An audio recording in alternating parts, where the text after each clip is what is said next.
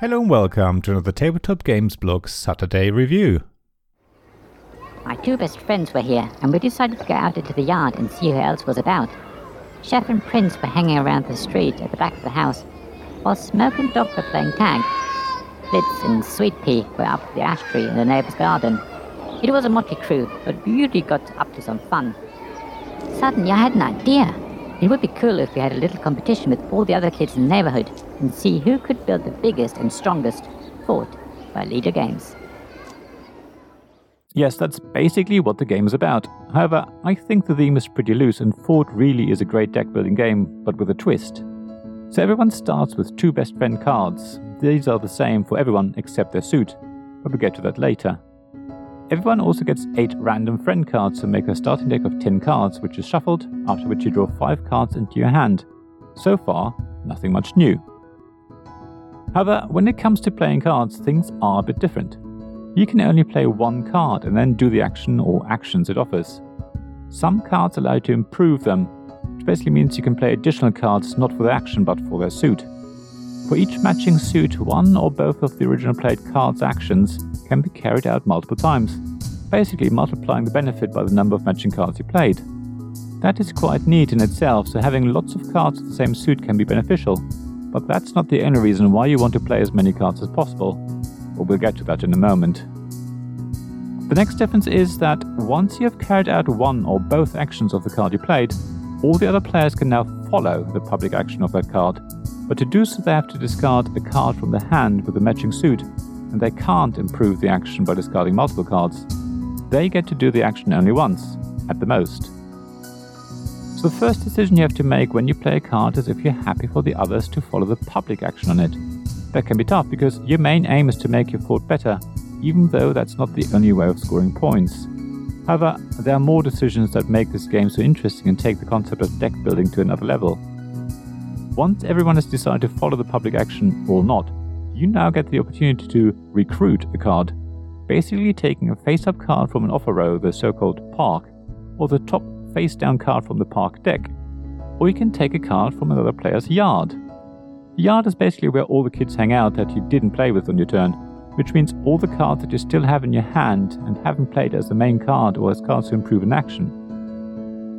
So when you decide which card to play and whether to improve the actions of the card, you do have to think about what cards you won't be playing this turn, because they will end up in your yard and other players can freely take them off you. After all, if you didn't play with those kids, they are open to offers of playing with someone else.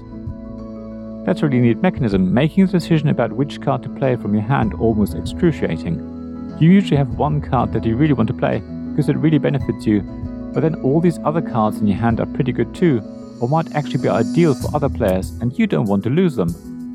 At the same time, you're thinking whether the public action of the card you want to play would benefit others. Playing cards is probably the biggest part and the biggest decision in Fort. If you can get that right, the rest is relatively easy. Sure, you also have to think about which card to recruit to improve your deck, and there are cards in the game that allow you to trash cards, thereby thinning your deck to make it more efficient. Yet, it's the idea of the yard that really adds spice to what would otherwise be a relatively standard deck building game. It seems like a little thing, but has huge implications and really takes this game to another level. At the same time though, the fact that you can take cards from another player's yards doesn't actually feel terribly mean.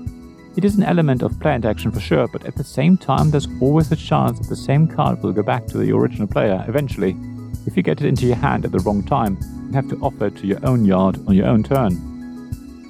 It simulates the fact that friends come and go, and one day play with you and the next day with someone else.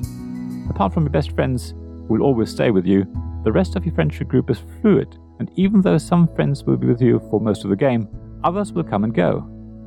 What's also really good about Fort is that it plays really well at 2 players too. Often, deck building games can feel a bit weird at 2 players and are usually a lot more fun at higher player counts. Of course, Fort also benefits from more players, but it's still great fun if there are only 2 of you. It's also really easy to learn, making it a great game to introduce to people.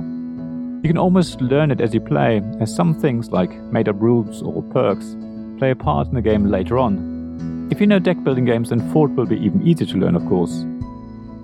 It will take a little while to learn how the different suits work and how to get victory points in the game, but it doesn't take long. After a couple of games, you'll have a good idea and the game really flows. It plays very quickly as well, so you can easily play it a couple of times in an evening.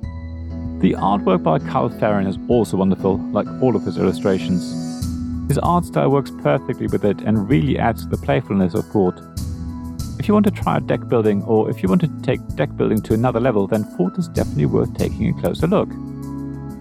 Thank you for listening to this Tabletop Games Blog Saturday Review podcast.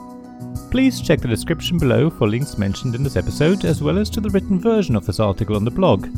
If you enjoyed this episode, please subscribe, give us some stars or leave a review. Please also tell your friends about me, and if you want to offer financial support, check out my Patreon and Ko-fi pages, links to which you'll find in the blog at tabletopgamesblog.com. So thank you again for listening, and I hope to see you again soon. This podcast was made possible by the generous help of my Patreon supporters.